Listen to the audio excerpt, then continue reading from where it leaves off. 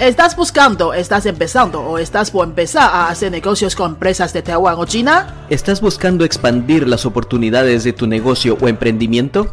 ¿Estás buscando aprender chino para negocios de forma eficiente, fácil y divertida? Estás en el podcast correcto. Queremos ayudarte a mejorar tus oportunidades, ya sea personal, de tu emprendimiento o de tu empresa. Somos Fernando y Yolanda, maestros de idioma en Taiwán. Aprende chino para negocios con nosotros y empieza una nueva etapa de tu vida. Hola, yo soy Fernando. Bienvenido nuevamente a otro episodio de Chino para Negocios. Esta vez vamos a hablar acerca del verbo poder. Este es un tema que ya lo he hablado en un video hace bastante tiempo, fue un video corto. Hoy lo vamos a volver a tomar ya que sigues creando confusión el uso de esto. Por ejemplo, en chino existen 3 formas de utilizar este verbo poder. Esas 3 formas me refiero a 3 diferentes expresiones o 3 diferentes palabras. Las vamos a ver una por una. La primera expresión que vamos a ver es hui. Hui, en cuarto tono. Hui. Este término se utiliza cuando hablamos acerca de la habilidad para hacer algo o el talento para hacer algo. Por ejemplo, cuando a alguien le vas a preguntar si habla o no habla español, le vas a decir ni hui chan xipanyahue ma. Ni hui chan xipanyahue ma. Ni hui shuo xipanyahue ma. ¿Hablas español? Es tener la habilidad. Ya lo he aprendido, es una habilidad. O ni hui tan chita ma. Ni hui tan chita ma.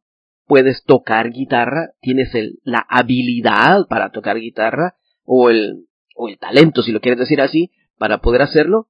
Entonces en este caso utilizamos el hui. Es el verbo poder referido a un talento, una habilidad. Por ejemplo, ¿qué otra cosa se te ocurre que puedes preguntar con un hui?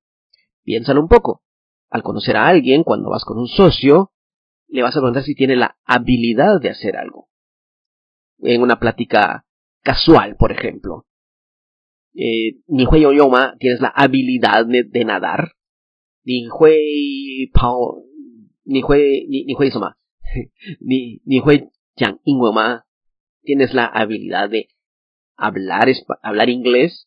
Ni hui changge ma, puedes cantar, tienes la habilidad de cantar, tienes ese talento. Entonces eso es un hui. Hablamos de habilidad o talento. Es el primer uso del verbo poder. El segundo uso, o la segunda expresión que vamos a ver, es nan, en segundo tono, nan. Cuando utilizamos esto, nos referimos a la capacidad física. Ya no es habilidad, es una capacidad física para hacer algo. Por ejemplo, cuando hay alguna persona que se ha lastimado, ha tenido, se cayó de la bicicleta, de la moto, o le pasó algo en el coche, o por cualquier razón estaba jugando fútbol, pues si se lastimó la pierna, te va a decir, wo bu nen zou lu. Wo bu nen zou lu. No puedo caminar. O sea, hay un impedimento físico que no los deja hacerlo. O si alguien te va a decir, va a ser muy difícil que alguien te diga, wo bu nen yong yong. No puedo, ese no puedo nadar, hay un impedimento físico. No lo sé, puede ser algo de alguna enfermedad, o no sé, tú piensas, es un impedimento físico por el cual no pueden nadar, no pueden correr, no pueden caminar. ¿Sí me entiendes? Es un impedimento físico para lograr hacer algo. No es la habilidad, ya es un impedimento mayor físicamente. Por ejemplo, puede decir, wo bu nen chu men, no puedo salir de casa. ¿Por qué? Hay un impedimento físico. Quizás no tienes llaves, quizás no hay nadie en tu casa, quizás la puerta está cerrada y te quedaste solo en casa y alguien te dejó cerrado. Entonces hay algún impedimento. Ya sea que no puedas salir de casa, en un caso extremo, que no puedas salir del país, hay algo que te lo impide físicamente. Ese es el segundo uso del verbo poder. Recuerda, vamos a hacer un resumen para que no se nos vaya olvidando. La primera forma es hui. Hablamos de una habilidad o un talento. Nan, nos referimos a una capacidad física.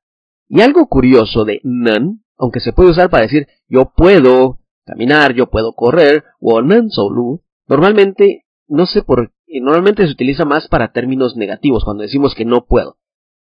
Realmente es cuando decimos que tengo un impedimento físico, usamos mucho esta expresión.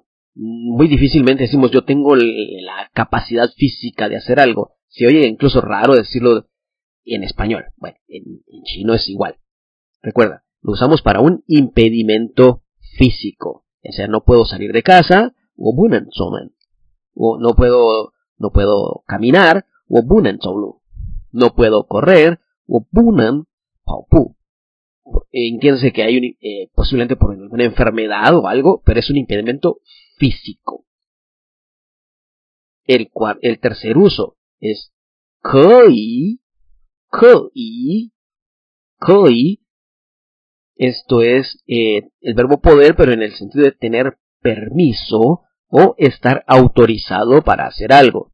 Por ejemplo, las personas que están estudiando chino actualmente y quieren hacer una pregunta, pueden decirle al maestro, 我可以讲西班牙文吗?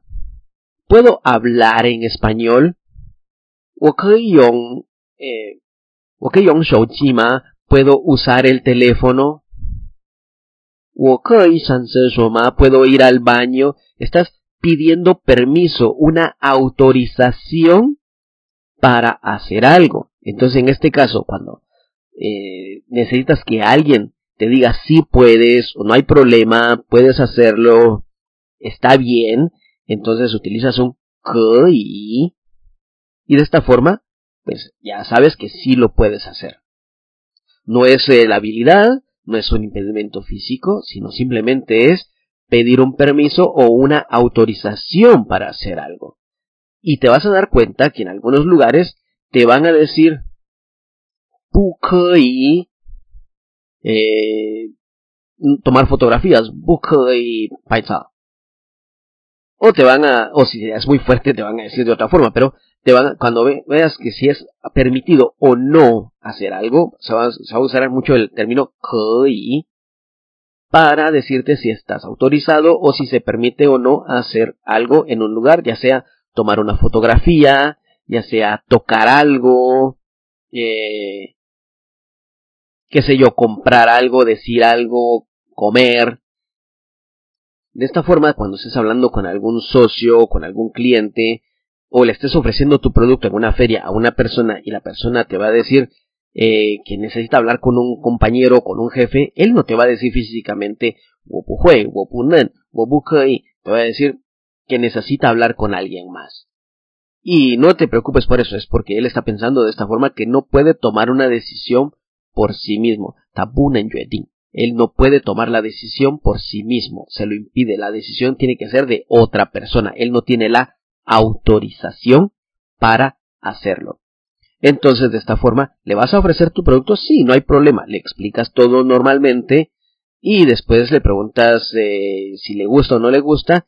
Ya vas a poder usar el 会, 能 o 可以. Porque tomar una decisión puede hacerlo. 会不会? 会. Pero se lo impide algo físicamente. Él no es el jefe, él no es quien puede tomar esa decisión. Ya dentro del chip ya saben ellos que no pueden hacerlo. Y tampoco son autorizados para hacerlo. Bueno, son las tres formas de usar el verbo poder en chino. Recuerda, la primera es tener la habilidad o el talento de hacer algo. 会. 你会讲中文吗? ¿Puedes hablar chino? La segunda es tener el impedimento o tener la capacidad física para hacer algo. 我不能跑步, 我不能走路. No puedo correr, no puedo caminar. Hay algo físicamente que me lo impide, una enfermedad, un accidente o cualquier cosa, pero es un impedimento físico. 我不能出门. No puedo salir de casa por X o Y motivo. Y 可以 我可以讲西班牙文吗? En clases de chino puedes preguntar, ¿puedo hablar en español? 我可以上厕所吗? ¿Puedo ir al baño? Estoy repitiendo los ejemplos porque son los más comunes y los que mayormente vamos a utilizar en nuestra vida diaria. Tres formas de usar el verbo poder. Habilidad, capacidad y estar autorizado o tener permiso para hacer algo. Si te ha parecido interesante este episodio, compártelo con tus amigos. Te voy a dejar el nombre de estas 3 formas de ejercer poder en la descripción para que lo puedas compartir, lo puedas comentar y lo puedas utilizar rápidamente en tus conversaciones en chino. Recuerda, visita nuestras redes sociales, síguenos, comparte este episodio, etiquétanos cuando lo compartas, sería muy bueno, déjanos saber desde dónde nos escuchas. Convierte a aprender idiomas en tu felicidad. Yo soy Fernando. Adiós. Si te ha gustado este tema, déjanos un comentario, danos 5 estrellas o comparte con tus amigos. Si tienes algún tema que te gustaría que habláramos, déjanos en los comentarios y con mucho gusto podemos hablar sobre ello. Adiós. Adiós.